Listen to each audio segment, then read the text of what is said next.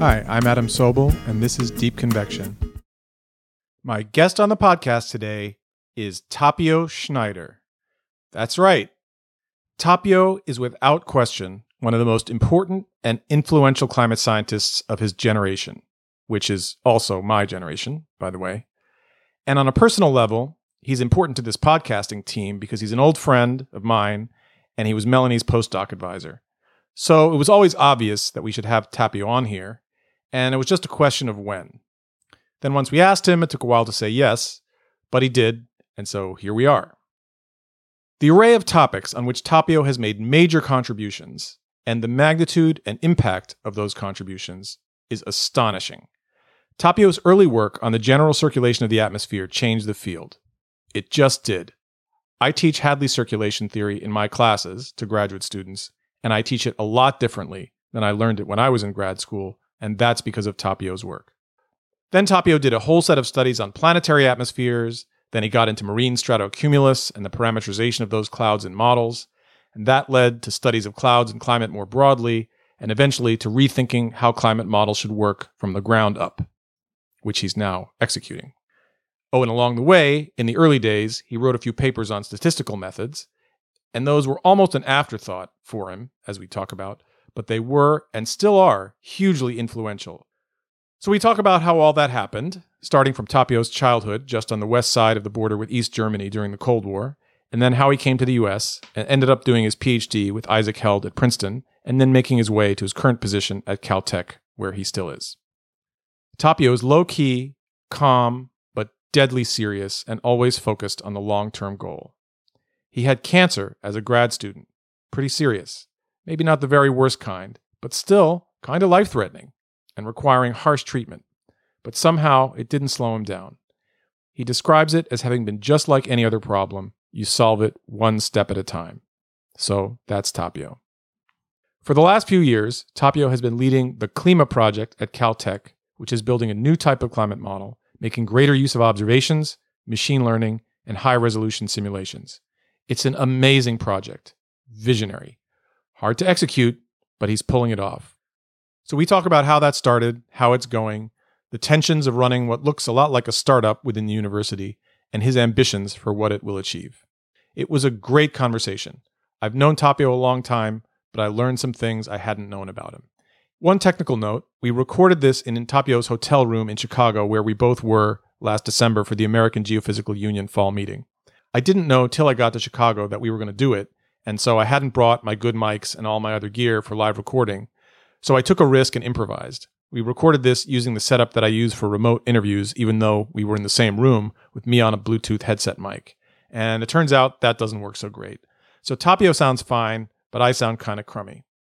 It's intelligible enough, though, and I think it's worth the time to listen. So here's my conversation with Tapio Schneider. Thanks for doing this, Tapio. Nice to be here with you, Adam. As you know, we like to start with biography. So, where are you born, Tapio? I was born and grew up in Germany. Yes. A small town at the border between East and West Germany at the time. And I'm trying to think, and you are old enough that it was East and West Germany. Oh, yeah. Yes. The wall fell when I was 17. Okay, yeah. I feel like I want to ask about that now. I never thought to talk about that with you. What's the name of the place? The next bigger town was Braunschweig, and I actually grew up outside Braunschweig. I went to school in Braunschweig, and it was a town, what's in German is called Zonenrandgebiet. It's the border region. It had a large train station built before there was a border, from which trains wouldn't go very far at that point. So. Right. And so, tell me about being a child in this place. Well, first of all, your family, your mom's from Finland? My mom is from Finland. My dad ended up in Germany, coming from the east, what's now Poland, as a refugee after the Second World War. Oh, yeah, okay. I didn't know that. And you speak both languages? I speak German primarily. My Finnish was technically my first language, but I don't speak it well anymore. Yeah. And what was the? So was the border being there and the East-West split of something you were acutely aware of in your? Oh yeah, I was most of my time. Well, most of the wake time, perhaps, I spent skiing and doing sports as a teenager, and we would ski right at the border between East and West. I mean, you could literally ski at the border, and you would have the East German border patrol skiing 2 meters away from you. Wow. With their AK-47 and snowsuits. So if you made a wrong turn, you would end up over the border, kind of thing, or? There was technically, yes, you could, but of course, the border was out in the green there. The actual border, the border fortifications were set back a bit. There was several sets of fences and the like that were a bit, bit behind, but there were patrols on the western side of the fences from the east. And so, how did things change in '89? Dramatically, obviously. It was the summer of '89. You see the large changes coming through the east, but even though you saw there were massive demonstrations, there were refugees in the embassies in Hungary, for example, the actual event that the border between East and West Germany opened, I think, caught all of us by surprise. It was literally a statement on television that someone read. Someone was slipped a note reading the statement. Yes, people can't travel. It just seemed flabbergasting, and everyone went to the border, and in fact, people could travel. And it was the first days. I was 17. It was just a giant party with people from the east. Yeah, they came just pouring over into your town, and yeah. And did some of them never leave, or actually many migrated across the border. Yeah, I don't know the exact numbers, but it was especially among the younger generations. A lot went to the west and bought Western cars and the like. So how did life change in the if you compare a year after to a year before? For us in the end, not much, obviously, right? It was the initial excitement. It just took only a year really to unify the countries. It was pretty remarkable how quickly that moved. And of course, a few kilometers in the east, there was a dramatic change in people's lives. But for us, not so much. Anyway, tell me about yourself as a kid. Were you interested in science from the beginning? I was interested in science. I was always interested in science and understanding the world around me, the natural world around me. But I didn't know really about science as a career. What did your folks do? My mother, she's a biologist. She was teaching high school. My father was a civil engineer by training, likewise teaching. My mother is a scientist, but I think not scientist the way you and I are scientists, that she was working as a scientist. And not a researcher. Not a researcher. Yeah. She was working in a Natural History Museum early on. She's very interested in science and biology. But as a career, as something that people do for a job, it wasn't really on the map for me. Mm-hmm. What was on the map? It was the height of the Cold War. You heard about nuclear war being the greatest threat. People didn't think all that much about careers at all, I would say. Really? It wasn't, no. We did, I ended up studying physics and math, and with my friends, we did it because we were interested in it and we wanted to learn about it. But as a career, if you ask any one of us, I had a fellowship that funded some of my studies, and I had to write essays every term about what I'm doing and what I'm thinking. So I actually could go back and look what I was thinking. I would say things like, "I'll probably work for an insurance one day" or something. Yeah, not that I was career oriented either. We weren't either. But so, where did you do the studies in physics? I should know. I was in Freiburg in the southwest of Germany. Freiburg. It's on the Black Forest. Yeah, I know. I know it. It's a big university.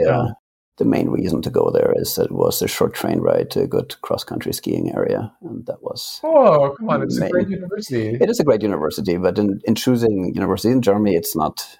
Definitely at the time, there wasn't, good and bad universities or things like that. They were all sort of meddling, and they're supposed to be all the same. Supposedly, Freiburg is an old university, but really the main reason I went there is because it was close to the Black Forest, and I could ski there. Okay, are you still skiing now? I still ski. At the time I was competing. That was really Oh yeah, that was a large part of my life, the main part of my life. Yeah, I didn't know this. Yeah. Competing to like, tell me the context, like compete. There's It was cross-country skiing in winter and doing in summer, things you do in summer. It's biking, running. Triathlon came up at the time. I did some triathlon, duathlon. Wow, I didn't know this. You were a serious athlete. I was, yeah. From like what ages to what ages? I'd always been involved in sports. So endurance sports, I think I probably started seriously 7th grade or so. And this is like not through school, right? This is a regional competition league or something. Well, in Germany, these things mostly don't run through schools, but through what are called clubs. But these clubs are voluntary associations for the most part. So I had a cross-country ski club.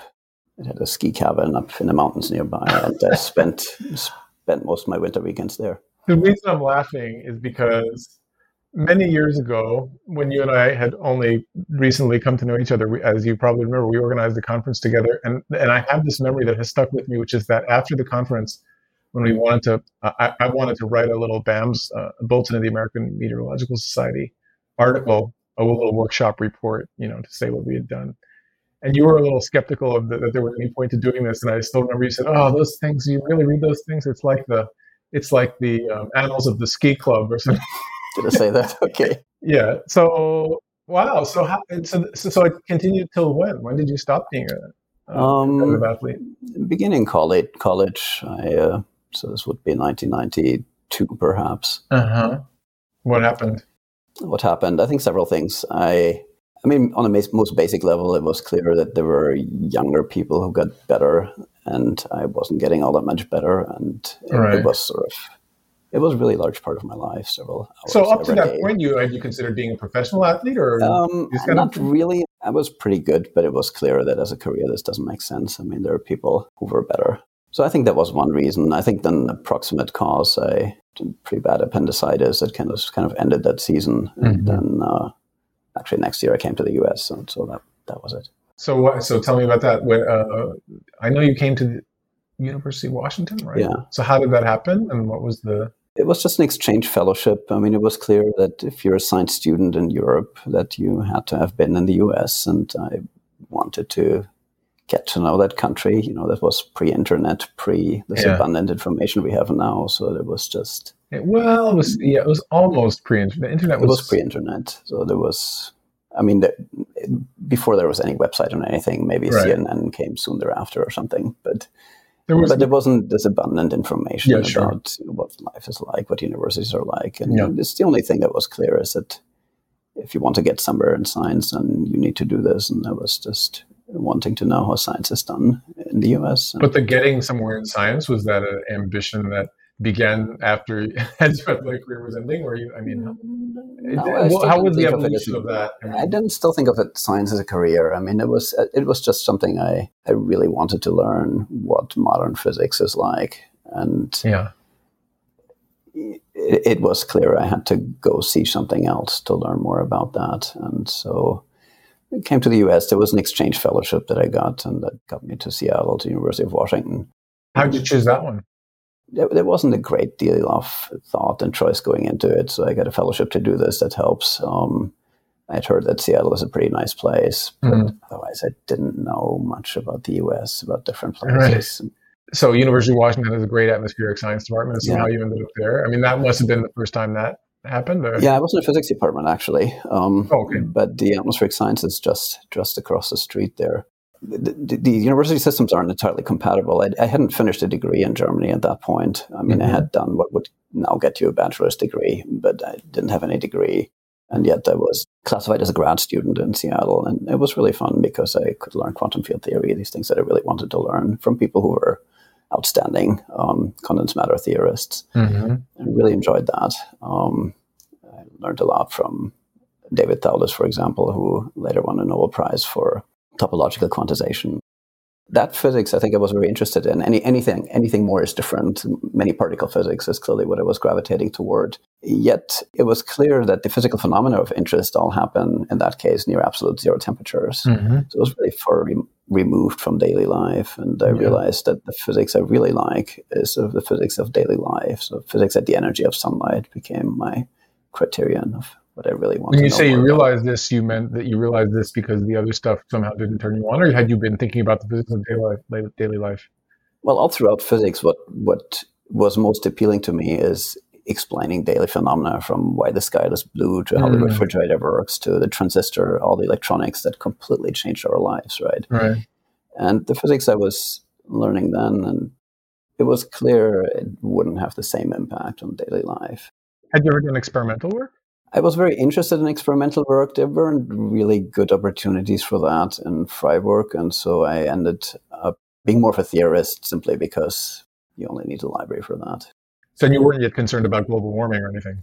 I was actually. I had worried about global warming quite a bit before. Oh, tell me about that. Well, actually, it started with ski races being cancelled and being moved about, and there was evidently less snow when I was a late teenager than there was a few decades before. And I knew the stories from a few decades before how much snow there was. So races kept being cancelled, and I started to wonder why that is. And I started learning about global warming. I was quite concerned about it. And, this is how I ended up doing what I do. I realized I like to do some physics at energies of sunlight, and the atmosphere was right there. And it matters because of global warming. And so right. And surely you realized quickly that you had one of the best departments right there. So yes, I did talk with people then. I did a research project actually with Dennis Hartmann at the University of Washington. That was my first introduction to the atmospheric sciences. Yeah, then I applied for grad school and stayed. So the exchange part of the exchange fellowship didn't really take place. Oh, you never went back to Germany after that? No. Yeah. And you told me once you never actually got a bachelor's degree? Is that right? No, that was kind of interesting. So I didn't finish a degree. At the University of Washington, I then did everything you need to do to get a master's in physics. Right. And I actually applied for the degree, and I got a letter that I can't get the master's because I don't have the bachelor's degree. And I was briefly worried about that in Princeton, but it was never an issue. So during this time, you realized that climate was the thing, because that's what you applied to do at Princeton, right? Yeah. Did you apply to lots of schools like people do nowadays, or you knew where you wanted to go? Or No, I didn't have a whole lot of money, so I only applied in Princeton. And I had an alternative career thought out, a PhD in quantum information. That was sort of the plan B. Yeah. So you go to Princeton. Had you identified Isaac Held as the person to work with from the beginning? He was, I think, at the top of my list of people I was interested in working in. And again, this is pre-internet. You couldn't search what people were doing. So there were just these citation databases, InSpec and the like. You look for papers. And I realized that Isaac was doing the type of work I'm interested in, and more generally in GFDL was doing the type of work I'm interested in, focusing on the fundamentals of the science, but there is an eye towards prediction, practical aspects of climate modeling, and that was very appealing to me about GFDL. So you'd read the literature a lot at this point. I mean, a lot. I read a lot of papers. So you get there, I'm trying to think, when is this? You probably So I was in Seattle 94, 95, and then Princeton 95. Right. Let's talk about your thesis work, because it became a lot of what you did for some years after that, right? Yeah. I was interested in, broadly the general circulation, how it works, right? What controls pole equator temperature gradients, the temperature distribution in the vertical, what controls the distribution of winds, rainfall. And I was working for what was meant to be my thesis. It didn't actually become the thesis on theories for the general circulation. I had pretty ambitious plans. It turned out to be slightly too ambitious, and that didn't end up becoming my thesis. It didn't finish what I wanted to finish by the time it was time to graduate. And what became my thesis were some pieces on data analysis I'd more or less done on the side. Is that right? I know you wrote a bunch of papers on statistics, and they're very influential, but I didn't realize that's what your thesis was. It became the thesis just because the other things weren't... I had written good chunks of what was meant to be the thesis, but it wasn't done when... Was the thesis plan something you came in with, kind of well-formed in your... No. That was strongly influenced by Isaac. I didn't know this right away, but this question of the vertical temperature stratification was what he was working on in his thesis. And I know it went way back with him. That's why I asked. Yeah. Maybe we should explain it briefly. We should say a few words about what the problem is. explaining what controls the rate of temperature decrease with respect to height in the atmosphere. In the tropics, we have good theories. It's moist convection that controls it. In the exotropics, the large-scale turbulence weather systems are clearly playing a role as well. But we don't have didn't have a quantitative theory of how that works in the exotropics, and that's what I was working on. Right. And it comes down to coming up with a theory for the extratropical turbulence. Yeah, and with the turbulence here being very large scale, 1,000-kilometer scale weather systems. The storms of the extratropics, and the reigning theory since the 40s of how to think about these extratropical motions is quasi-geostrophic theory, in which the stratification is taken for granted. So it's a kind of gap in the... Right. So there, destratification is prescribed, and the question is what controls it. It was a good time to work on it because it was just a moment when you could run general circulation models, 3D general circulation models for long times. You could run large ensembles of them and explore the parameter space broadly, look at what happens for planets with different rotation rates, with very different insulation gradients and the like. So you could computationally explore the problem well, and that made it exciting to work on it. And GFDL, I mean, I say again, as somebody who started visiting a lot during your time, but I remember it as kind of a magic place where it had this pragmatic aspect. It was building climate models and so on that were used, but it really did have a ivory tower feeling of pure thought. I mean, especially Isaac's office, but more generally, in a way that I don't think they or anyone else have been able to sustain. I mean, it's sort of hard to live like that anymore, anywhere. It was a great freedom people had that my understanding isn't quite there anymore. Yes. So you're there for 5 years. Did you get involved in the model development? No, not at the time. It was a time when there was a major rewrite of the model that Paul Kushner, Jeff Anderson, and others led, and I was quite interested in what they're doing and admiring what they were doing. But I remember thinking and saying at the time that I want to develop a climate model. Once you can write a climate model, a bit like MATLAB code on that level of simplicity. And that wasn't the time then. Yeah. And this was, I'm trying to remember when Manabe retired. I have the sense that this is when Isaac kind of took over the climate model. Yeah. Isaac led the climate modeling. That was towards the end of my PhD, I believe. But that was the first time that it happened, right? Yeah. Yeah. Yeah, Jerry Malman was still director of GFDL when I was there, and that model went back, I believe, to Jerry's work. Yeah, right. And should we talk about your health issues during this time? We can. I moved from Seattle to Princeton, and I had intended to do the move by bicycle, and didn't fully make it in the end. I was biking with a friend across the country for 2 months, I believe.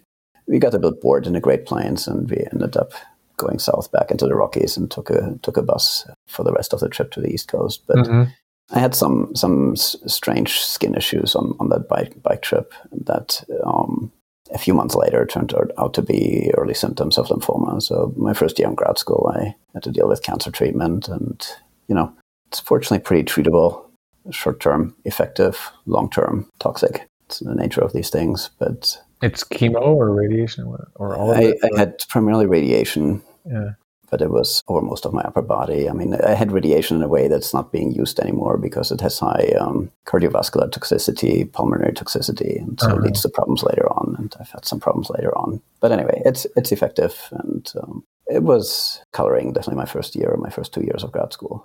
When you got this diagnosis, was it kind of like, it's treatable, it's not going to be fun, but you're going to be okay? Or was it scarier than that? I mean, I did what you do. You go to the library and read about it. And so I knew that. Well, nowadays people Google it and then they see the worst outcome. I went to the hospital library, right? So I knew it was fairly treatable. And I actually knew someone who had the same type before me. So I knew this has a reasonably good chance of, 5-year survival statistic is what people look at. I knew the 5-year survival statistics are favorable. Right. And that was enough to keep you calm. I mean, for many people, it would have been very hard to start a PhD program under such trying circumstances. Yes, I've always been calm. I mean, you deal with it the way you solve any other problem. It's just one step at a time. Yeah. Some people do that. Some people have harder time. I mean, I remember hearing about this when I first met you, I think Isaac said, "Oh yeah, it's pretty scary. He's got, he's sick, but he's a great student, but yeah." No, I mean, I think the treatment, cancer itself was, I mean, clearly a large perturbation, but not say psychologically, mentally, or anything like that. That was fine. I think it was a bit later when I started getting some lung problems. That was, I think, more of a mental blow, because up to that point, I wasn't a competitive athlete anymore, but I was still exercising a lot. I was biking and running and skiing when I could, and then suddenly that became more difficult. And that was a bit disappointing. But I mean, because you finished in a typical amount of time, or maybe faster than. Yeah. So. No, I mean, it didn't really slow me down, I don't think. I mean. Right. That's what I'm trying to say. I just didn't. It's remarkable. From an outsider point of view, that's remarkable. Well, I mean, I had zero social life. I had a housemate, and you just deal with, keep food down and do the things you need to do when you go through. You would have had zero social life anyway, because of that. No, were just at that time in particular. I mean, it was just really, it was every day. You had to deal with getting through the day, and I had a wonderful housemate with whom I shared a house for several years in Princeton. Is this somebody from the field that we would know? She is actually now working for the state of California in climate broadly. Okay, but I mean another graduate student. She was a grad student in mechanical engineering and went to Berkeley. Do we want to do a shout out? Susan Fisher, yeah. Okay. All right. And so then what happened? I'm trying to remember. Was that when did you go to NYU? Do I remember correctly? After Princeton, I went to NYU. Right, because I was in New York already at that time. Yeah. Yeah, they were trying to recruit you. Yeah. Andy Maida had just moved a few years, maybe just a year before then, to the Courant Institute. And that was one of the earlier people in what now is the Chaos group there. Right. As I remember, it wasn't really a postdoc. It was some kind of special thing that was a way of them trying to get you onto the faculty in some surreptitious way yeah, that's how it looked from the outside. Yeah, I mean, it was a faculty line, and the agreement was that, because I was straight out of grad school, so I hadn't even finished my thesis at that point, right? So the agreement was that I can just do research in many ways like a postdoc for a year. I had to teach maybe one class or two classes, don't remember. I had to teach a little bit. But the agreement was that after a year, we'll all reevaluate where we want to go. How long were you there? I was there for almost not quite 2 years. So it was 2000. I left in the middle. No, wait, I left. I moved there in fall of 2000, and I moved to Caltech in summer 2002. Okay, so at NYU, you must have been starting to really do the part of your thesis that it wasn't in your thesis. I mean, because that's what I remember you doing for some number of years after that. So I was working on general circulation theory aspects. This question of how do you represent dynamics on isentropic coordinates was something I spent a lot of time on at the time. Right. Isentropic coordinates are nice because this turbulence is fairly rapid, meaning it's fairly adiabatic. So the motion of air masses is roughly along surfaces of constant entropy. So it's appealing to try to describe the dynamics along those surfaces. And then the technically challenging part is how to deal with the boundary, because these surfaces intersect the boundary, and the boundary becomes moving in that coordinate system. So I spent some time thinking about what that implies about the turbulence and how to represent it mathematically. In other words, there was a formal technical aspect. You were trying to do things in a technically different way to solve a science problem. Yeah, the motivation theoretically was to make the dynamics look more like quasi-geostrophic dynamics, but being able to capture the changes in the stratification. And what's your perception of how this has played out? Because even at the time, there was an argument that the stratification was controlled by moist convection, even in the extratropics. Yeah. And I remember that it was, it seemed like you kind of moved on to other things eventually, and so did whoever else was involved in it, and never really... I mean, I was pretty convinced that it seemed there was at least some merit in some part of the world to both views. Yeah, I think there are several answers to that. I mean, first of all, in Princeton, I was mostly working on dynamics of a dry atmosphere without any moisture, because I thought that's the problem you have to understand first. Yes. Before you add the moisture pieces. There's still convection in a dry atmosphere, so there's still a question of to what extent does convection matter. But these questions of to what degree does convection affect the stratification in the extratropics, you can address computationally, both in a dry and a moist case. Yes. By various types of experiments I did using simple convection schemes and Yes. basically changing the importance, their dynamical importance, by changing the lapse rate to which convection relaxes stratification. So things like that you could do. And the outcome of that is that, well, let's skip ahead a few years. I think the upshot of how much does moisture matter for the exotropics is this. It clearly matters regionally. Moist convection is important for stratification, say over continents in summer, over some warm ocean regions in winter. But it's not that moist convection controls the stratification. The large-scale turbulence is still essential for it. I think I made some progress in understanding the dry case with scaling relations, quantitative relations that tell you how the stratification relates to temperature gradients. Empirically, you can generalize them to moist atmosphere, and you can test this with simulations again. So I later on worked with Paul O'Gorman, for example, on that problem, and he showed how some of these ideas can be generalized to moist cases. But it's true, largely people have moved on. I don't think all problems are resolved at all, and I still think it's an interesting question. It's zeroth order important for controlling things like climate sensitivity. The lapse rate is just really important, and it'd be nice to explain how it comes about. I still think it's an interesting question, and I still think it's well worth doing research on it. We have all the tools now. These simulations I could just barely do 20, 25 years ago. Now you can do them on a laptop, and I think it's ripe for progress. Right. The whole area of the general circulation, I would say. I think my view in the early 2000s, I wrote a review paper on the general circulation, I think in 2004 or 5, maybe came out in 2006. I remember writing in the introduction that I think these problems will be resolved in the near future. I don't know if I put the timeline there, but I did think we would make more progress on general circulation theory in the last 15 years or so than we have really made.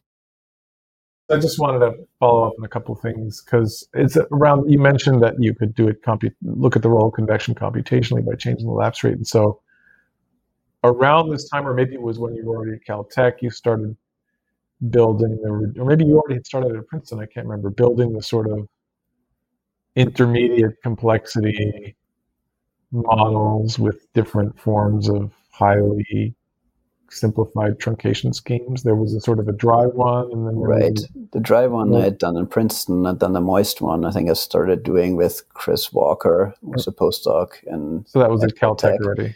At the same time, Dargan Frierson was doing very similar work and ended up, I think, publishing this moist idealized setup that, in essence, we were using for a number of years thereafter.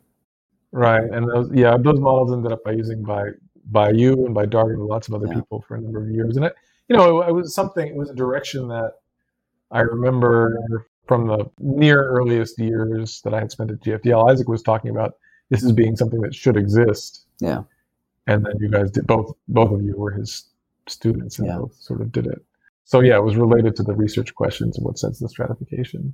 Yeah. Because those convection schemes were, directly setting the stratification at one level, at least locally. I mean, it's really a broad set of research questions here. What controls where there are easterlies and westerlies, how strong they are, what controls precipitation patterns, right? It's all related. And you can address this whole complex of question with these types of models. Yes, and let's talk about the Hadley cell, because my perception of it to this day is that you kind of came as part of this same overall set of research problems. You started writing papers emphasizing the role of extratropical eddies in the Hadley circulation, which at the time seemed quite radical. I mean, I think that's a case where your work actually did kind of transform the perception of the field on this. Yeah, so what Ed Schneider, Dick Lindzen, Isaac Held, Arthur Howe did is explore this limit of the atmosphere in which there are no eddies, there's no turbulence, and the circulation is entirely axisymmetric. And the papers are beautiful, right? I mean, it's really, that limit had to be explored, and it had to be, we needed a quantitative theory for that, and they delivered it. And I think the theory became sort of gospel, I think in large part because the prediction for the extent of the Hadley cell that you get for the theory is about right. Yes. Somewhere 25 to 30 degrees, depending on how you choose parameters. Yes. The prediction for the strength isn't right from the theory. Right. Dick Lindzen and Arthur Howe tried to account for that by looking at the seasonal cycle and its axisymmetric limit. Right. And I think what was clear to all of them certainly is that, well, there are eddy heat fluxes, so there's energy transport by eddies. You can take that, you can fold that into these existing theories fairly straightforwardly. It's just amounts to a modification of the thermal forcing for the Hadley cell. I think that plays a role, at least all of them, I'm sure, was clear. The part that's a bit more difficult to account for is what happens when there are strong eddy momentum fluxes. Mm-hmm. Because the theories fundamentally assume that the flow conserves angular momentum, and as soon as there is turbulent transport of angular momentum, that conservation isn't there anymore. And that becomes a fundamental problem for the theory. The theory is still, of course, the correct theory for this axisymmetric limit, and it's still really important. But then if these eddy momentum fluxes are so important, then this may not, for example, account for the response of the Hadley circulation to climate change. And I think that's what Chris Walker and I were focusing on and pointing out that at least in these simulations, and you can then compare with observations, these eddy momentum fluxes are really fundamental, not just in the subtropics at the edge of the Hadley cell, but quite deep into the Hadley cell. Really fundamental, for example, in shaping the seasonal cycle of the Hadley cell. Right.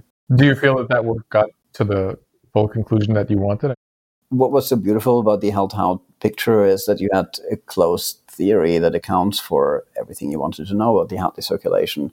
And now here we have results saying, well, this is an important limit, but it's not quite the limit that's realized in Earth atmosphere. But now what's the theory for the limit that's realized in Earth atmosphere? Yeah, I kept trying. One student in particular, Xavier Levine, who worked on this and actually made good progress.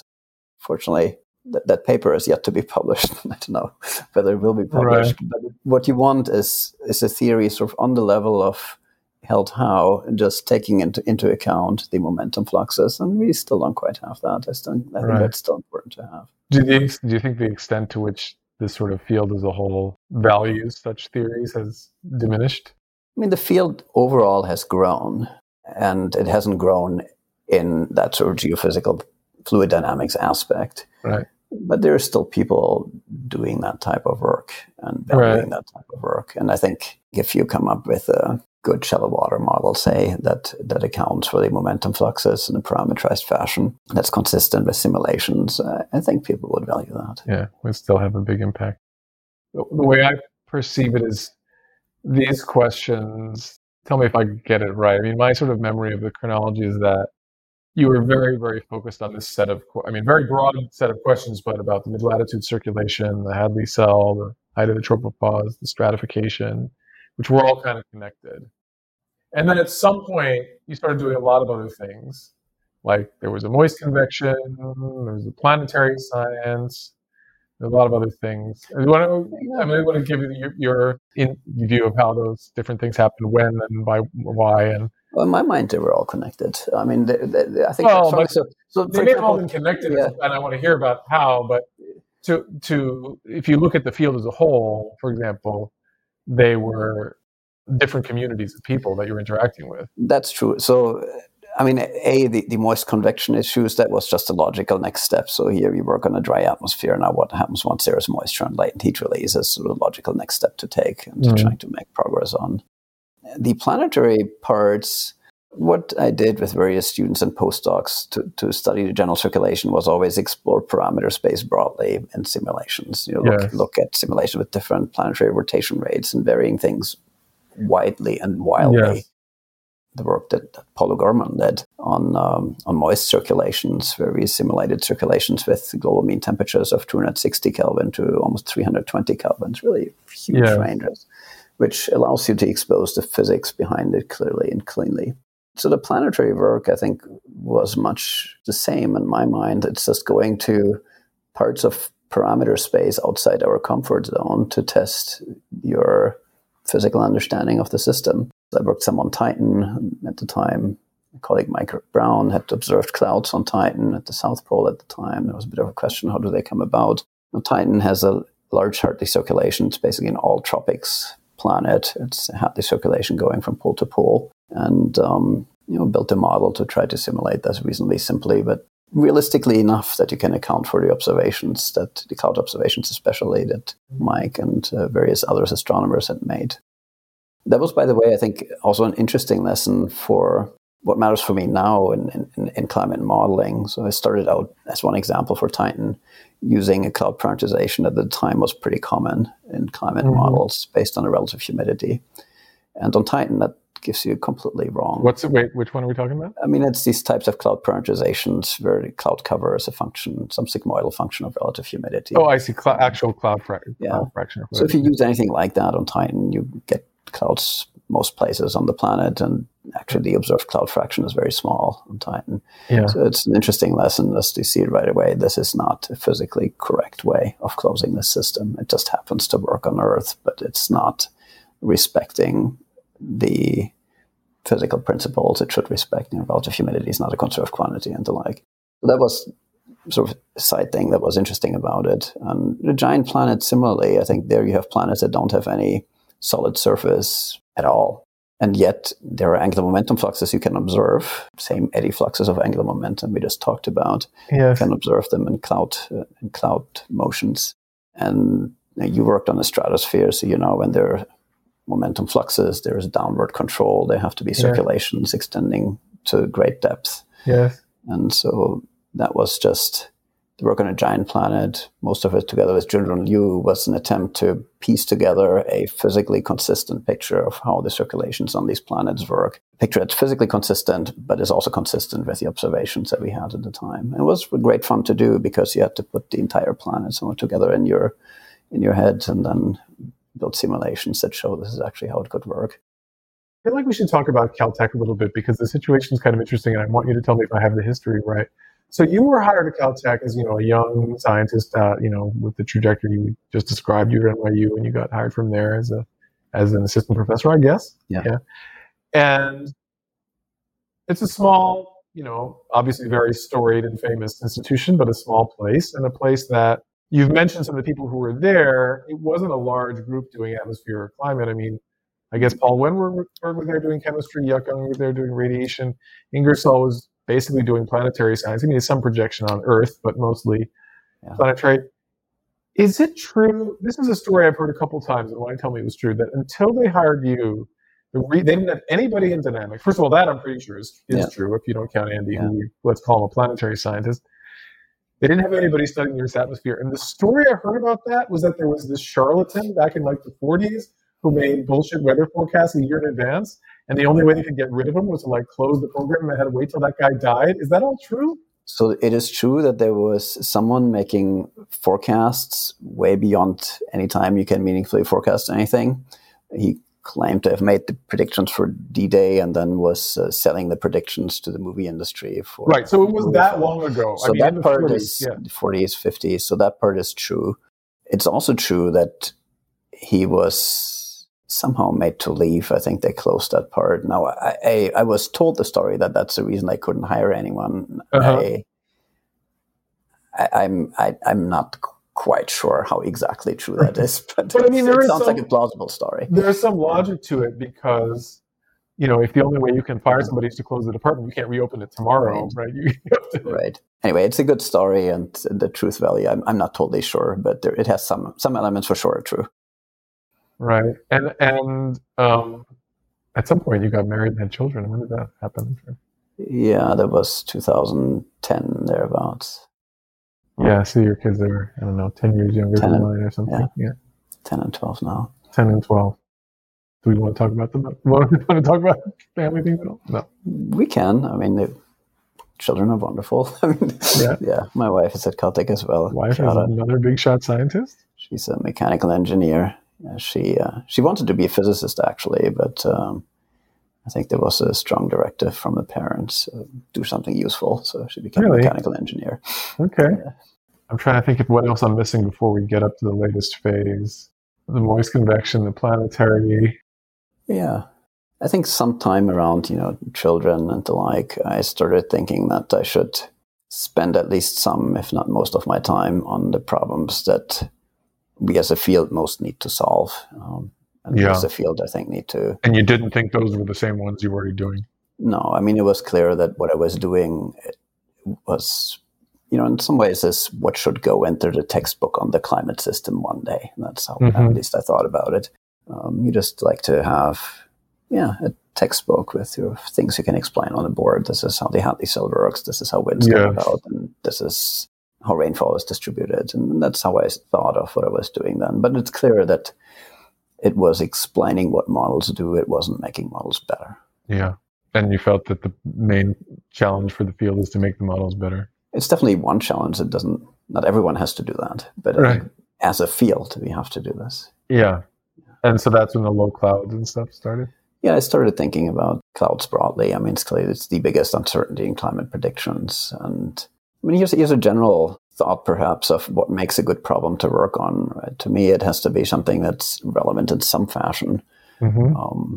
I mean, I would say the planetary work, for example, had relevance because I knew there were planetary missions coming up where some of the things I was working on would become testable. Mm-hmm. And that was a large motivation. Mm-hmm. For me, a good problem should be one that you can solve now because there are new tools, new ideas, new data in some fashion. Mm-hmm. And I should find it interesting. That's pretty subjective. But clouds, turbulence, I mean, the small scale turbulence is still geophysical fluid dynamics. And it's clear that the computational tools had advanced to the point that you could study clouds in much the same way we have studied the general circulation with large eddy simulations. I felt there was a large opportunity, and it's clearly still interesting fluid dynamics, and I decided to spend some time on it. I mean, since we've sort of said this implicitly, but haven't said it in so many words, that the models, I'm not sure about the planetary work, but all the other stuff, the models you had been using had explicitly avoided having clouds in them. I mean, sort of like almost everything but that. That was the one thing not to put in there. Yeah. And so at some point, you said it was having children. I mean, what do you think led to, I'm interested in people's personal evolution. So like, what do you think led you to think, okay, now it's time to do something different? It didn't have to do with children directly. I think there was more. Actually, I think that one thing that mattered is you had a Packard fellowship too. And I always enjoyed these Packard meetings. Yeah. And tried to go as often as I could to the annual meetings and the reunions. And there were it's just a broad cross-section of the brightest people across the sciences and engineering doing all sorts of interesting work. Yes. And I remember hearing talks by people working on infectious diseases, for example, and diagnosing infectious diseases and feeling, wow, this is really saving lives on a massive scale, what they're doing. It's hard to compete with that. It's hard to compete with it, but it did trigger the question, so what can I do with my skill set to more directly improve the human condition in some fashion or another? Right. But I mean, I guess what I meant about having children was not so much the children themselves, but at this point, maybe the more relevant thing is, maybe you were never worried about your own career survival, but at this point, you certainly didn't have to, right? You have tenure at this point. Yeah. And so on. Yeah. For some people, I mean, for those, that's a big thing. I mean, when you're trying to, the advice to young faculty is to, do one thing and be really good at that. So, I mean, you probably, maybe you never had this concern, but. No, I mean, I was pretty blissfully ignorant about how all of this works until very late, as a result of which I was never too worried about it. Yeah, but you can be blissfully ignorant because you kind of know you're doing fine, and people must have told you you're doing fine. Yeah, sure. Although that's true for many people who still worry. True. Yes, you may constitutionally not be a worrier. That's true. Yeah, I mean, I didn't worry that much either, but I do think there's something about, you get to a certain point and it's like, okay, I'm fine now. Now what's my job? You know what I mean? It's like, I certainly had that, to different degrees at different times. Yeah. Yeah, it wasn't so much that as, there were various workshops on model development that I attended, some organized by Joe Teixeira, who became my guide into this field early on. And the workshops were often pretty depressing in that there were mostly older people, mostly older men doing this parameterization work for representing clouds and climate models and feeling they're not getting the recognition they want to get and they're not getting influx of new talent into this area. And I realized that, look, as a field, we'll have to do better here. And at universities, we have great freedom to choose to do what we want to do. And I felt I should choose that freedom and contribute there. I mean, some people would say, well, you have to fund it. I mean, obviously you've been able to do that, but it's not total freedom. Yeah. It's still a large amount of freedom. I mean, the funding, especially sort of small research group, our field is still pretty good. But I mean, I think part of the issue, and I've seen this in I know better the world of convective parameterization, which an odd thing of our field is that that's somewhat distinct from cloud parameterization. It doesn't make a lot of sense. Yeah, I don't view it as distinct, but no, but historically it is though, right? There are different chunks of code in the model and done by different people, and I think it's seen as especially unglamorous now. I mean, people don't really want to do it, but even then, I mean, somehow. I'm kind of interested in the thing of the old guys trying to get not getting the right. Yeah. What do you think was the dynamic there? I mean, it was clearly an important problem. It wasn't drawing tons of people. The problem of parameterization specifically, representing the process in the models. I think there were two issues. One is that almost all of that work happened in centers or government type centers, and it wasn't well connected to the training of the next generation. Right. And I think a second problem I feel was that often it was quite divorced from fundamental science, fundamental understanding of these systems. It became a bit of often there's some sort of engineering exercise to tweak something and see if it makes things better. Mm-hmm. And if you think back to, say, Suki Manabe or Kiora Arakawa, who came up with the first parameterizations you're using, people wouldn't call them model developers. They were first and foremost outstanding scientists, and there was a clear connection to the fundamentals there.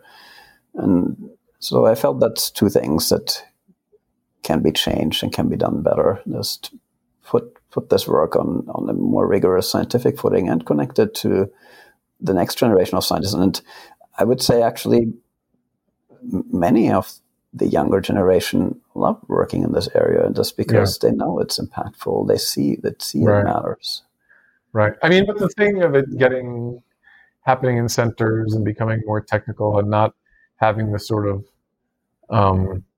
first principles, purity isn't the right word, but not having that individual investigator passion quality that Manabe and the other early, pioneers brought to it.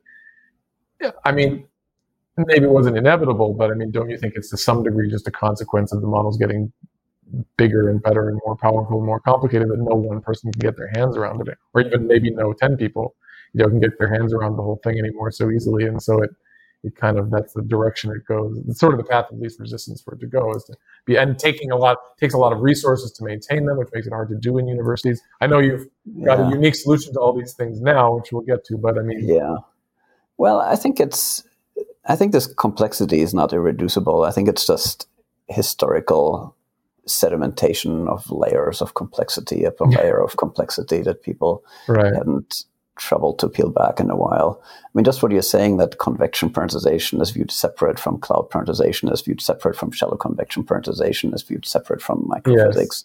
That's already pretty indicative of the state of the field there. These things, in reality, there are no spectral gaps in nature. Right. They're all lying on a continuous spectrum connected. And if we treat them in separate communities by separate people, that's clearly a hindrance to progress. Yeah.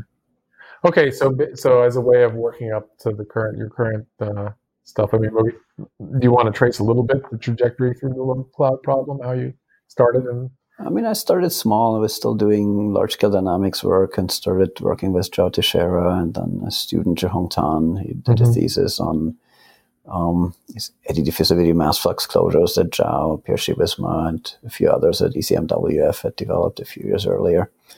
We started working in that framework, thinking this is a good way to unify all these things that are disparate in models currently.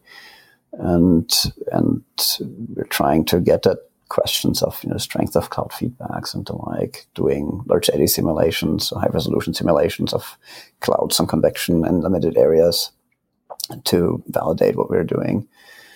And it started small, but it grew over time. And what was your definition of what was the problem you were trying to solve? I mean, to unify the. I remember there was the diffusion and mass flux pieces. mass flux. Yeah, I mean, I think there were two. There still are, I think, two goals. One goal is just the pragmatic one: have just a great climate model that ideally reduces these uncertainties coming from cloud feedbacks by a factor of several, ideally. And so that's one goal. It's really have something that you can put in a complex model that's empirically much better than what we have. And the second goal is to, like with the general circulation theories, to have quantitative, maybe call it theories or simplified models that explain cloud feedbacks, where likewise we have very little to almost nothing. I mean, we have statements about if A increases, then B increases or decreases and the like, but a quantitative theory connecting them, especially for low clouds, is missing. And I think these are still the two goals in that body of work for me. Okay. And so maybe this is the right moment. I mean, I know there's a number of years here, and I don't want to like race through them too quickly, but like, do you want to go through the trajectory? I mean, so there's a clear logical progression that even any outsider can see from this to what you're doing now with the Klima model and center, but do you want to trace whatever other steps are essential to see how that happened? How did it come about? So I started working on these smaller scale processes just with still a small research group funded by NSF grants, the usual. I was in Switzerland for a few years in between, had some funding there, the same direction. I feel like maybe we should talk about Switzerland. Okay. Yeah. Well, let's come back to it. So yeah. Okay. So let me let you answer the first question. I think then again there was this clear sense that we as a field, the fundamental deliverable of the field should be good climate predictions that people can use to adapt to the climate changes that are coming, to mitigate what's unavoidable and the like. Yeah. And I started organizing a series of workshops at Caltech, and some funding from Charlie Trimble at the time, on the future of Earth system modeling, and just invited people. And this is how many years into the low cloud problem, would you say? So I think I started working on the low clouds, perhaps, or clouds broadly, clouds convection, maybe it's 2011 or so. And there's that far back, okay. Yeah, I mean, Zhihong started around then, I believe, maybe 2012. Okay. It's just one student at a time. Yeah. And then, so now we are in 2017, and in between where these Swiss years we can talk about. Okay. So I returned to Caltech in 2016, and then... Right, just in time for Trump, as I remember that. It was like, welcome back, Tapio. Yeah, I know Chiara was saying, could Trump be elected? This is no way, this can't happen. Okay. So then we started this series of workshops on the future of Earth system modeling, invited just the leading people and modeling centers, and on various topics, on dynamical cores, on parameterizations, on polar climates, on the biosphere. I think I made it to one of these. Yeah, and they ended up being a lot of fun, very interesting. Yeah. I like this format. Each time was like 30-some people perhaps, so it was fairly small, so you could interact intensely with everyone. And we were just trying to ask the question, so suppose you don't have to deal with these layers upon layers of history on climate models. Would you go about building a climate model now, if you could? And it was really meant as a hypothetical at the time. There wasn't any plan to build a climate model. Mm. Not even in your mind? I think what was in my mind is build good parameterizations and find a way to include them in an atmosphere model, which in itself is not easy because, again, as you said, there are just these disparate communities with disparate parameterizations, and it's not so easy to replace 4, 5, 6 parameterizations in a climate model. It's not even easy to replace one. Any model developer will tell you, because it's got to plug into 19 different things and it's going to change. There's a technical, I mean, there's the technical aspect. There's also the social aspect to it, and they kind of exponentiate with several of them. But anyway, that was the idea. I did think it would be good to work with a group of people to try to do something a bit more radical than just tweaks. And I mean, at the same time, it was clear there is an enormous opportunity in using data more extensively, both computationally generated data, say large eddy simulations of the type we were already running, and observational data. Climate models are evaluated against observational data. They are hand-tuned against a very small set of observational data of the atmosphere energy balances and the like. But there are we receive 50 terabytes of Earth observations per day. It's just really only a tiny fraction of it that we use in climate modeling directly. So the idea was there that somewhere at the nexus of computing, using data, but also advancing theory, somewhere in that nexus lies progress, and wanted to do something about it. So we had this series of workshops with people coming through and discussing in various areas what would be interesting to do. And out of that series of workshops grew a group of people. Raf Ferrari is an old friend at MIT, known each other since grad school. Oh, really? Yeah. Oh, okay. Yeah. Did he come? Wait, where did he? He was at Scripps. Oh, okay. Andrew Stewart at Caltech is a colleague in computational applied mathematics whom I met on my return to Caltech. He had started at Caltech just at that time. And so together we thought, well, maybe we can try to make progress here and using data more extensively, driving theory forward and using computing more extensively. So just, not to interrupt you, but just so when you saying all this stuff, I mean, was the driver already at this time the recognition of the emergence of all the machine learning stuff that was starting to happen, or could the growth in the amount of data available was not a new thing at this point? I mean, it's been happening for. I mean, sure, machine learning played a role, but it was, I think, clear to all of us from the outset that just using off-the-shelf machine learning tools is at least not the approach we wanted to pursue, and we thought it was not likely to be the most successful for several reasons. I mean, one is that in climate, you need to predict something for which we do not have data, so you need to have generalizability out of the distribution. Right. And standard deep learning tools have difficulties with that. I mean, there are ways of dealing with it, but it's challenging. Yeah. You need models that in the end you can interpret. You need to be able to tell a story of what the model does that's reasonably transparent, because otherwise people won't believe what comes out. Right. And again, standard deep learning approaches are notoriously hard to interpret. And on a very pragmatic level, uncertainty quantification to us was very important from the outset. Yes. I mean, that all makes sense, but I'm just asking if you have any further recollection or reflection on what the source of the idea of putting more data in, because that was not really an old idea at that point. I mean, that was a new, I mean, that was not what people would say about how to make models better. They would say, it was higher resolution, figuring out how to do parameterization better. Just that putting data into the models was not, even in your work, was not something. People were doing data assimilation, of course, always, but there was something new there. And I'm just, where did it come from? I think the reason it hadn't come up all that much is primarily technical, because it's a hard problem. So what happened at the time? So Andrew and I and a few others got together and tried to think through what it means to put data in a model and try to build toy models, and how do you do this? And the approach on which we quickly converged, and that was mostly thanks to Andrew, was saying that what matters for climate are statistics of the climate system, time aggregates. That's what you want to predict well, and that's what we have data for. And we quickly converged on the idea we want to learn from those climate statistics, so not from short-term weather forecasts, which was an approach people had tried. So not try to minimize errors in a 24-hour forecast and hope that makes their climate model better, but rather focus on things like cloud cover statistics, precipitation statistics, and the like, and learn from those. Now, as soon as you decide to do that, the challenge is that you cannot use standard, say, supervised learning approaches for training models.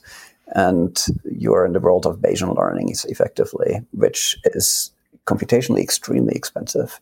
So typical algorithms, Markov chain Monte Carlo, you need 10 to the 5, 10 to the 6 forward model evaluations to do this.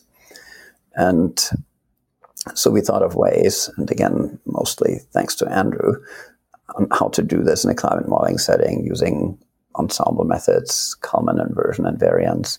And so it was 2000s, right after I came back, 16, early 17. So we wrote a bit of an overview paper on how it might be done. I'd been invited to write a longer paper for GRL for one of their, I forget what it's called, some long overview paper on something. And that became that paper where we laid out how you could learn from the climate data that matter that we have available in the context of the climate model, and do it in a way that becomes computationally feasible. And this was already, I think I remember this paper, or at least the talk you gave about it, which was not, this is not that long ago anymore. It was 2017. And so, I mean, it seemed like at this point, I remember hearing you give a talk about this, and I don't think, it seemed obvious to me that you were aiming at putting together some kind of large project. I don't know if I had talked to you about it, or if I heard, or if you said that, but it was like, oh, okay, he must be about to do something big, because this sounded like a very large vision. That I'm trying to connect this scientific work to the ambition to actually do it, execute it. Right. No, I don't know what exactly I thought about. I mean, one thing I know for sure is I didn't think we should build an all-new climate model, all-new code from scratch at the time. That evolved over time. I did think that this requires a more radical departure, surely a larger chunk of funding than usual. But I think at least the initial thoughts were still more incremental than what we're actually doing now. Okay, so before we get to that, I just want to take a step back, because we only briefly mentioned this, but it's just occurring to me as you're talking about the deep learning and everything, that maybe we should just say a word about your relationship to statistics, because like early on, you wrote a couple of papers about statistical methods that, it's not I probably never even read them myself, but I knew you were doing this, and I knew people who were in totally different areas of research than you, but who know these papers. I mean, they were highly influential at the time. And what I remember is that this never really interested you. Like I remember you telling me something like a long time ago, like, oh yeah, it's just all one big linear algebra problem. Whatever, you can do that, but it's not really, like, it's fine, but I'm not really going to do this. But it must have been helpful, right, when you got back to this point, to have that as a, most people trained in geophysical fluid dynamics, certainly me, don't have that skill set. Yeah, there's a bit of a deeper history here, and that is, while I was in Germany, I had a job first in the applied math department, and then in a biophysics group where I worked for 2 years, maybe longer. So this is at a young age. Yeah, I was 19, 20, 21 then. And so in that biophysics group, they were doing brain recordings of various animals, and I wrote a lot of, say, software for the lab, and that was the time of sort of the first wave of neural networks. Backpropagation wasn't all that old at the time, so I was surrounded by it. Worked some with neural networks at that time on what counted for workstations at the time, microvaxes and the like. And I learned a lot of statistics in the process. So all the things we do in our field, principal component analysis, I was doing at the time. I was familiar with it. And so I always liked it. It is a linear algebra problem in the end. So it comes down to knowing about matrix factorizations and the like. Then at Caltech, I started teaching a class on what we call data analysis. Probably you would have called it machine learning now, because what we covered was sort of basic machine learning things that you find machine learning classes now. That was together with Emmanuel Candes. So we taught this class for a while until I left for Switzerland. So I've been teaching those things for many years, and what for Caltech standards was a relatively large class. Yeah. So it was always close. I think the papers I wrote, they had very concrete problems that I wanted to solve. Actually, the the impetus for those papers was a statement in the IPCC report from 1995, I believe, that the balance of evidence suggests there's a discernible human influence on climate. Mm-hmm. And it was such a weak statement, and there was no figure in the report that showed, this is the human influence on climate as a map or something. Mm-hmm. And so it started with saying, if there's a discernible influence, I want to see it. So there were problems then to solve to deal with missing data. That became one paper, and the problem with filtering and space and time to filter out the human signal. That was another paper. And this was this was when you were young. That's when I was a grad student in Princeton, but these were kind of side projects. Yeah. So I think with the methods I was reasonably familiar with, but I think the method development as such wasn't what I wanted to work on. And I think what I was always looking for is a meaningful problem, right? And that's what this is, working in climate modeling. I mean, now this is exciting to work on because you can make progress on a hard problem that really matters. So let's now get to Klima. So you have to tell the story of that from the beginning of where it was actually an idea, or as close to that as you want to get. I mean, the idea of using data and computing more extensively to inform climate models was before we started these workshops. And we had these workshops, and I think what gradually crystallized was a sense that there is space for trying something new, a bit more radically new than, say, improving an existing model, leaving it as it is. At the time, there were various foundations looking to do something in climate, and various proposals, larger proposals for high-resolution simulations by others were floating. And so there was a clear sense that there was interest in funding a climate modeling effort. And we were very fortunate to receive funding from primarily Eric and Wendy Schmidt eventually. There was some funding from Paul Allen Philanthropies. We wrote an NSF proposal for one of these cyber infrastructure grants, a 5-year grant that we also won, with a lot of support from the program manager there, Eric DeVever especially. So that was summer 2018, towards fall 2018. Suddenly a lot of funding pieces fell into place, and we could actually do something and build. It still wasn't right away an all-new climate model. In the proposals that we had written, we wanted to, for example, use existing dynamical cores and add to them. What emerged over time was that there may be an opportunity in a complete rewrite, also because there was an opportunity to just redesign the software structure, make it more user-friendly, easier to use for students and the like. And so what came out of it was an all-new, everything new climate model. That wasn't necessary for what we wanted to do scientifically. I mean, we could have used an existing dynamical core, for example. It would have been just fine. There's a little scientific upside in rewriting a dynamical core. But having all new software in itself is an opportunity in training the next generation who wants to work with new modern software, and building the model from the outset to be performance portable, that it runs on CPUs, GPUs, and the like. That was one principal computational opportunity we could capitalize on. And still, again, in the proposal, we talked about using existing land models. Then we had some people starting to think about land modeling at JPL, Christian Frankenberg at Caltech. And they got excited about an all-new land model, in part because there was also the sense of too many layers of history sedimented in the existing models. People like Gordon Bonin were advocating for somewhat simpler models, land models, and so that also became a new model. So over time, it emerged that all pieces were new code, not always new concepts. I mean, the dynamical core we have is not conceptually fundamentally different from CAM or E3SM. And of course, wherever we can, we borrow concepts that have stood the test of time and work. But where there were opportunities to improve, we could take those opportunities, and we're not tied to the history.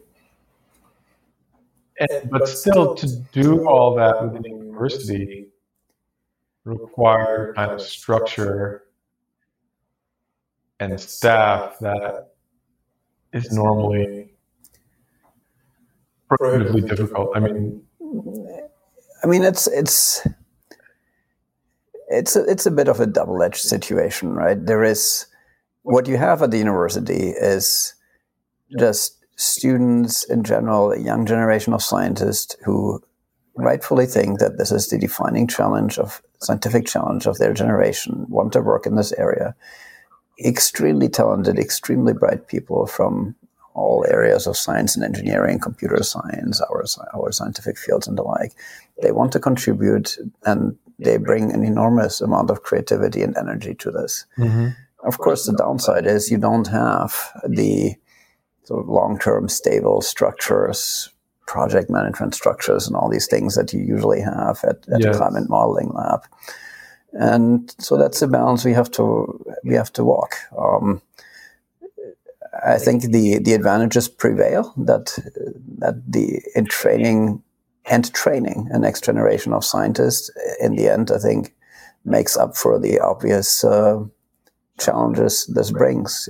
Our funding is for the most part year to year. It's not GFDL or DOE, and our funding level is large for a university project, but it's in the single-digit % level of other climate modeling centers. Right. But also, from the outside, having come visited your group once before the pandemic, it looks like you're running a startup within the university. You have a building with a bunch of people all trying to do a thing, with a budget and a timeline and so on. It's very coherent.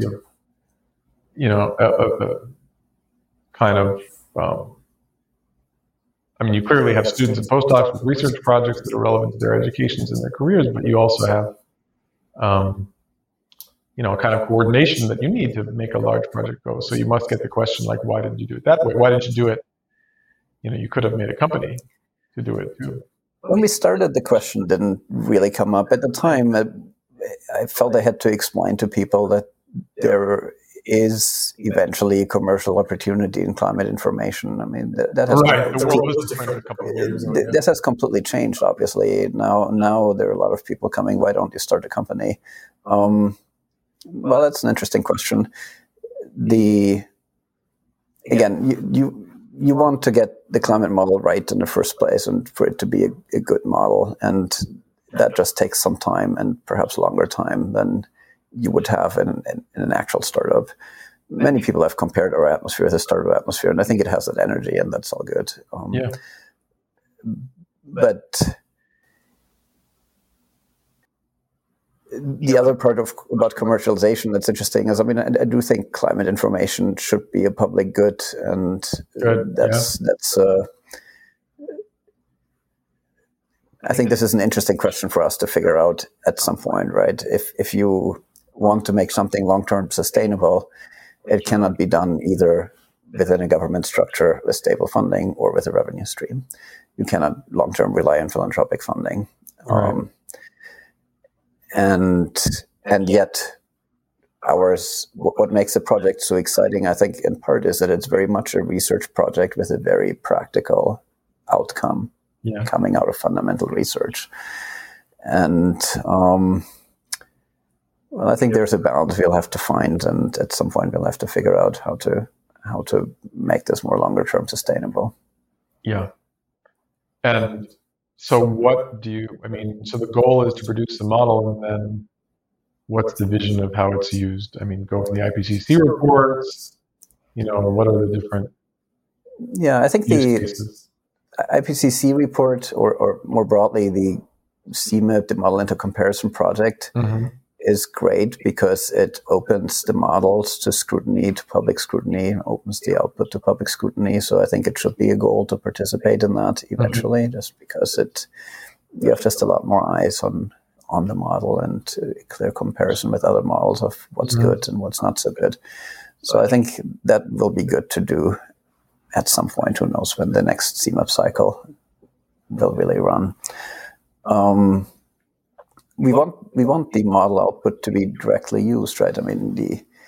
what has completely changed from 4 or 5 years ago to now is that now there is an emerging industry for climate analytics, climate information, and the like, however you want to call it.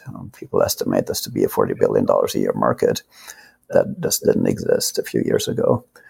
And yet that entire industry or emerging industry is using existing climate models as the back end in the best of cases with all their shortcomings. We know that they're not really fit to purpose for zip code level climate projections and the like. Right. And so the hope would be that we get the climate model that's substantially better than state of the art and can eventually form a back end for informing more user facing climate information products. Right. But I mean, don't you think that the zip code level is sort of a silly idea anyway? I mean, there's not going to be any meaning. I mean, zip code level is an unreasonable ask, right? I mean, unless you're living on a hill and, the person 100 meters away is, at lower elevation, there's not really any climate. There's probably no predictability at the zip code. Well, again, it depends on the question, right? So for flood forecasting, flood risk mapping, it's based on elevation. Yes, so there evidently is information at that level. But the bigger problem is that even on the 1,000-kilometer scales, we don't have the accurate, actionable information you need. And so before you even get to the zip code level, the global mean temperature already, the spread is very large for the next few decades. So already reducing the uncertainties and those predictions, the model-based uncertainties, there's going to be some uncertainty from the chaotic internal variability that will be irreducible. But reducing the model uncertainties already on the large scales, I think, will be a big step forward. And then you can think through how that percolates through to smaller scales and where you can meaningfully give small-scale information, say, for floods, whereas, say, for temperature extremes are naturally fairly large in scale, amplified perhaps by urban heat island effects, but the basic phenomena, the hazards giving rise to temperature extremes are fairly large scale. But apart from biases, I mean, model bias is an obvious problem. I'm sure you're thinking a lot about how to reduce them. It's in some sense, it's got to be a central objective of the whole thing. But how, in terms of reduced uncertainty in projections, how will one ever know?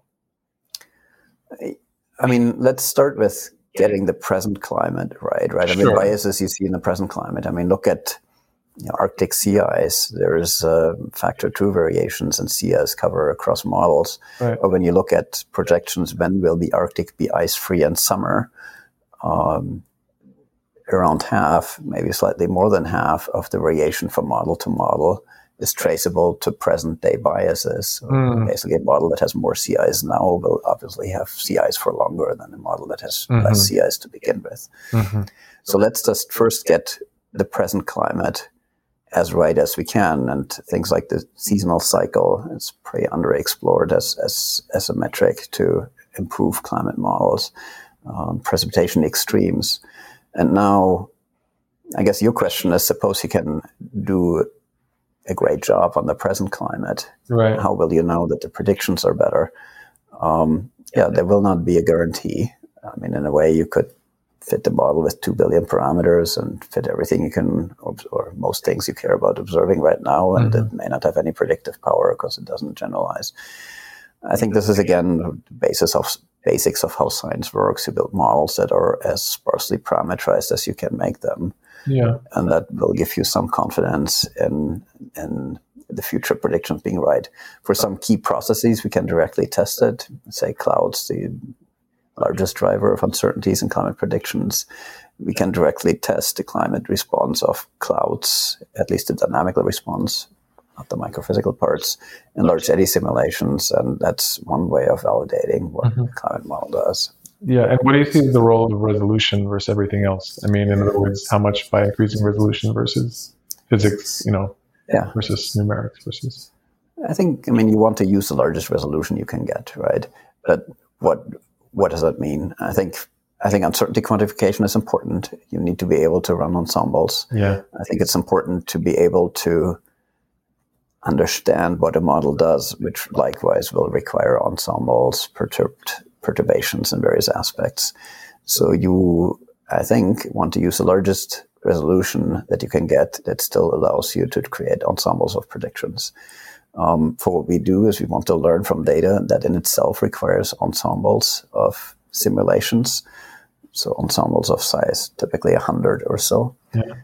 So I think that's a constraint. So you'll use whatever resolution allows you to run ensembles of around size 100 or so, ideally more if you can. That probably gets you to tens of kilometer scale, not kilometer scale. Yeah.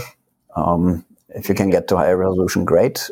Of course, it's important to keep in mind that the big uncertainties dynamically lie on scales of tens of meters or so, low clouds, for example. Microphysics, it's micrometer. So resolution alone is not going to resolve the problems. And what about multi-model diversity? I mean, is having one great model, that's obviously all you can do. That's hard enough as Right. But do you think that's essential? A lot of people think multi-model ensembles are essential, but on the other hand, if you really had a perfect model, it would be perfect. But if you can get many good models, that's great, right? Of course, what we do is we learn parameters in the models, we learn structural error models in the model, and what you get as in the end is not really one model, but in itself is an ensemble of models drawn from a posterior of plausible models given the data. So we will have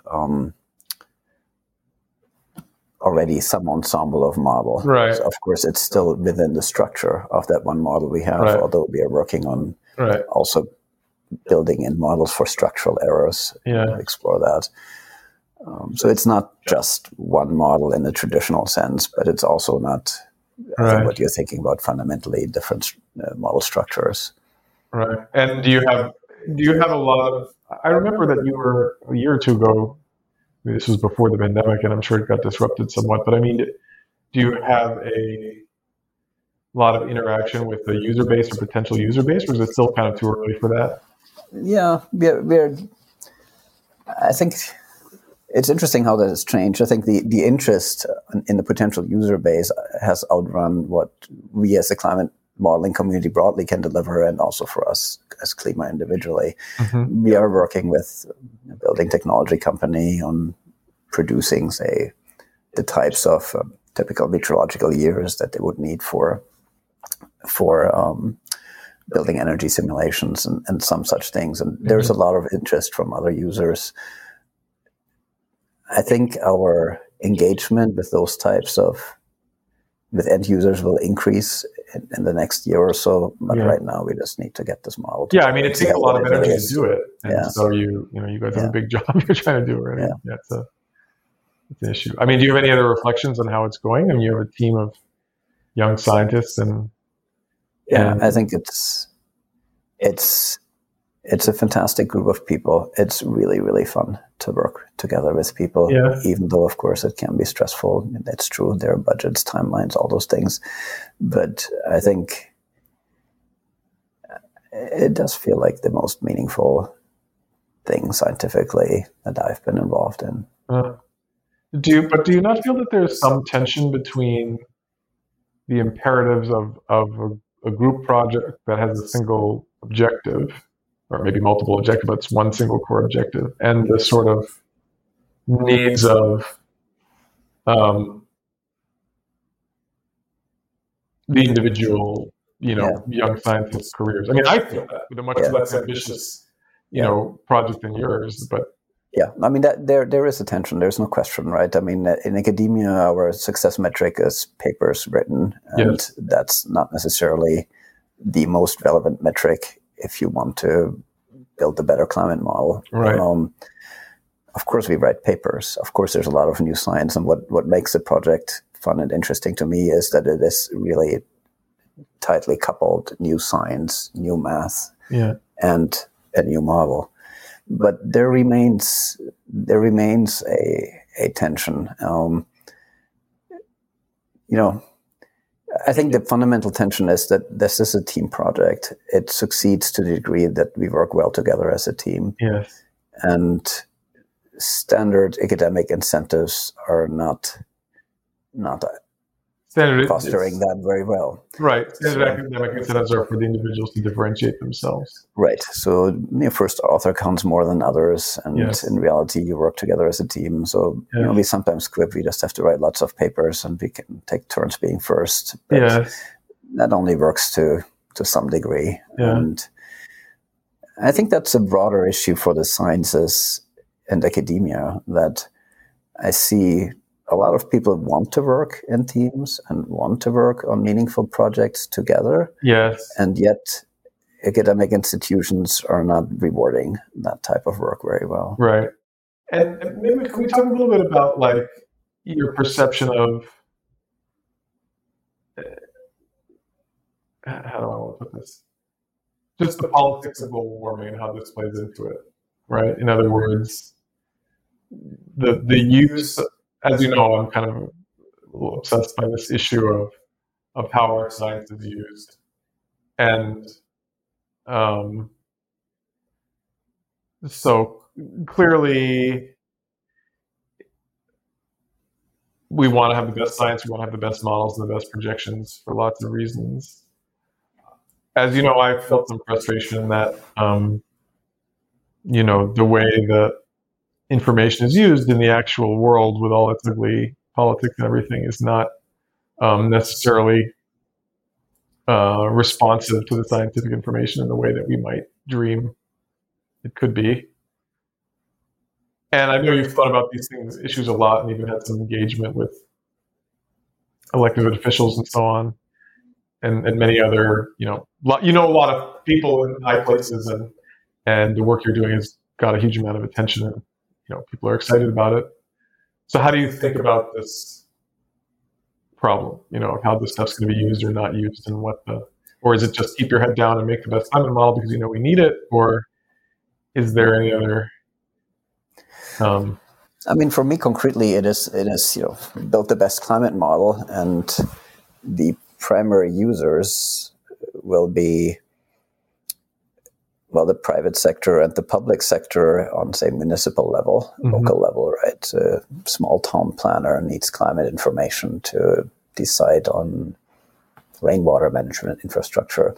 Those I see as the primary users that will be impacted by what we do. The larger scale politics, you said that, and I think I agree. It's not dependent on improved science as such, and suppose we succeed in reducing uncertainties by factor 2 or whatever it is, will that change political debates? Unlikely. Right. So you see it as adaptation science. That's kind of what you're saying. Oh yeah, absolutely. Yeah. And I know I kind of just asked this in a different way, but since the main users are municipal, if that's the case, this isn't only, obviously, it's not only a question for you, this is a question for the field as a whole, but I'm just curious how you think about, how does the information get delivered to them? Is it, there's some mechanisms that aren't quite there yet, maybe they're forming. You need to meet people where they are. If you're a planner, you have obviously many constraints to work with, and climate is just one of many. Yeah. And you need to provide people the information in a way that it can enter the planning process easily. And I think what this will mean, the obvious thing I would like to see is sort of an ecosystem of apps that is tailored to specific end users, providing the end users with what they need, and that will be different for a building designer, for a risk manager, for real estate purchases. You like to have scores perhaps, or some reasonably easy to digest information on flood risk is coming from First Street Foundation, wildfire, and the like. So I think different users will have very different needs, and you need to cater to those needs.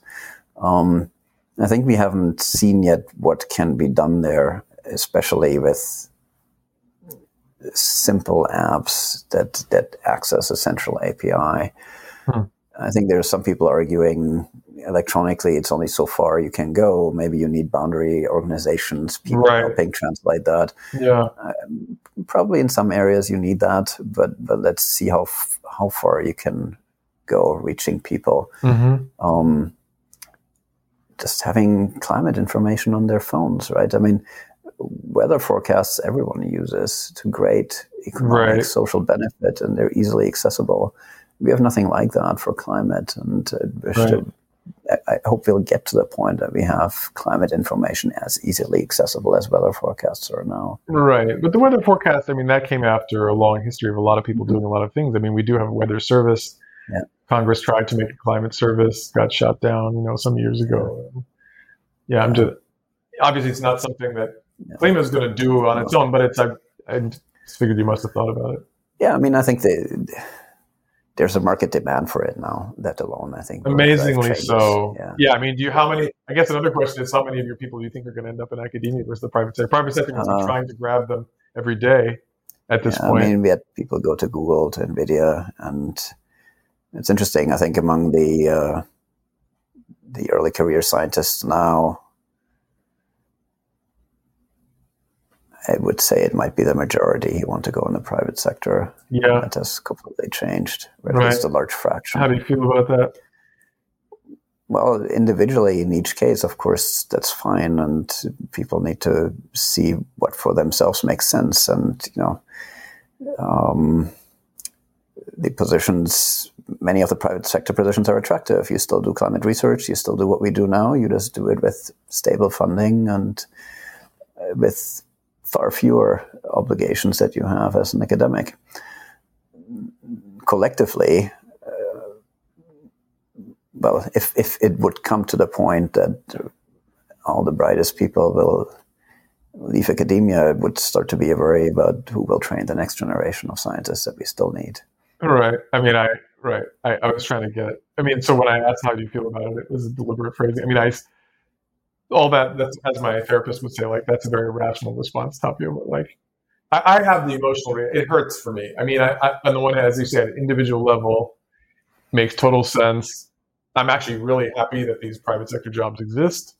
For a lot of people, it's what they want to do, it makes sense, but I can't help having and I try not to put this on them because it's just it's like I was talking to somebody else and they were saying you don't want to be the person who's harassing the kid to stay on the family farm or whatever because it's nobody's going to be left to run it. But it does hurt a little bit to see these people who would have successful academic careers just look at us and be like, nah. But I think that's not quite what it is. I mean, the people I see is they are still doing our work just in a different setting. And to me, I think it's a great opportunity. I mean, just imagine the scale that's possible if big tech companies get involved in providing climate information to the public. They just can do things that, certainly university can't do, but even government can't do. Yes. And I think that's tremendous, and the challenge is to channel it in a direction that serves the public good, allows you to do good while doing well. Yes, I mean, I agree 100% with all of that. I'm totally pro-private sector. As I said, I'm thrilled these jobs exist, and I'm thrilled for the individuals for getting them in most cases. But I think the issue of channeling it for the public good is significant. I mean, the incentives, of the capital system are not always in favor of that, as we know. So that's an issue. But more broadly, I just have an emotional reaction. It's hard sometimes because I came up not seeing that as an option. It wasn't an option. I mean, to go to the private sector basically meant to leave the field. Right. I didn't really think about it, but I mean, and somebody does have to train the next generation. Yeah. And I think academia is going to always have a role. I mean, even in fields where the private sector is really well developed, you probably know better than I do, but Silicon Valley, biotech, whatever you name it. I mean, I think they have trouble holding on to people, but on the other hand, the academic institutions still have an important function. And we want to stay healthy. And we'll stay that way. And I think there is, for us as a field, a huge amount to be gained by working closely with the private sector. That's the scale of compute that's available. It's just astonishing what he can do. Yeah. Okay. All right. Should we talk about Switzerland for a minute? We can talk about Switzerland for a minute, yes. What happened? Oh, Chiara, my wife, wanted to be closer to her family. We had 2 very young kids at the time. Still young, but not quite as young. So it was 2012, I think. So they were just born and 2 years old. And the opportunity arose to go to ETH, and I wasn't too excited about it at first. There were sort of the arguments that people make, the air is cleaner, and you look at the air quality data, it's not actually better in Zurich than in Los Angeles and such things.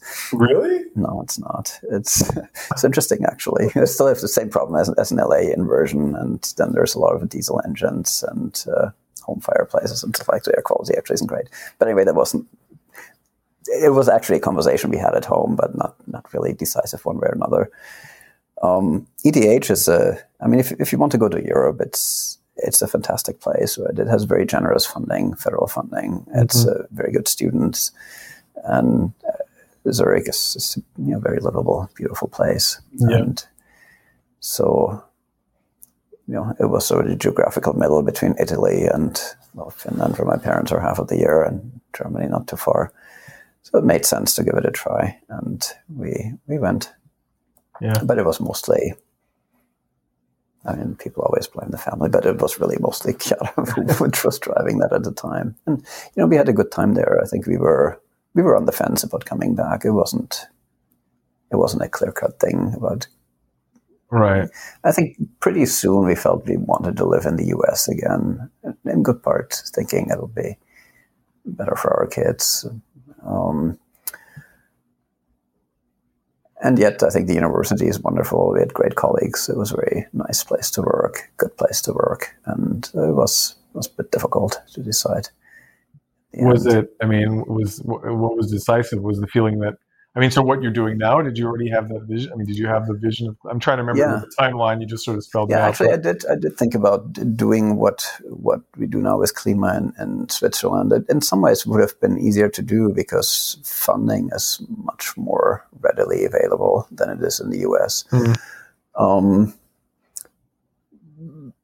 That played a role. Scientifically, the one factor that perhaps mattered a bit is that in our field, we really benefit from people coming from physics, math, engineering disciplines as undergrad, working with us in grad school. And that's a bit difficult in the Swiss system. PhD is relatively short, and it's much easier to go the linear path.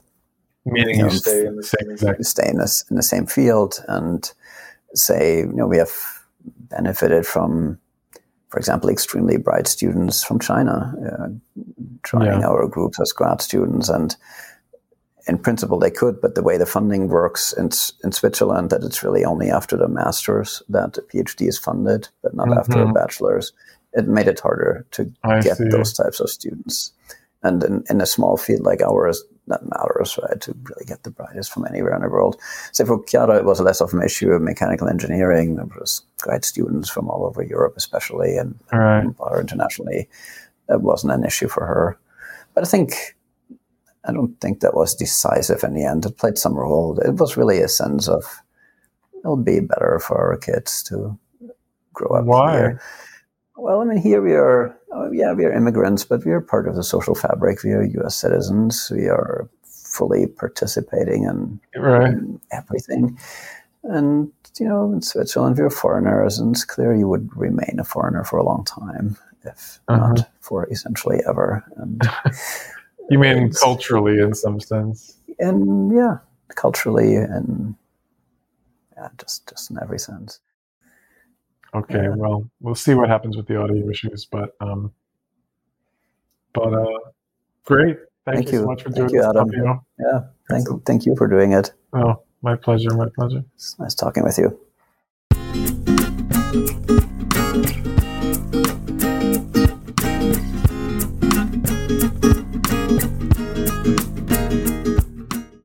Okay, you heard it here, folks. What an amazing scientist and amazing guy. Talking about himself at great length, like he did there, is not something Tapio Schneider does readily. But I'm so happy, so honored that he did it with me here. My co-creator and creative director is Melanie Bielli, and our editing and audio post-production are by Duotone Audio Group, where our editor, post-producer, and audio engineer are all Eugenio Gonzalez. My creative consultant and spiritual advisor is Minnie Jardine, and our original music is by Eli Sobel. I'm Adam Sobel. This is Deep Convection.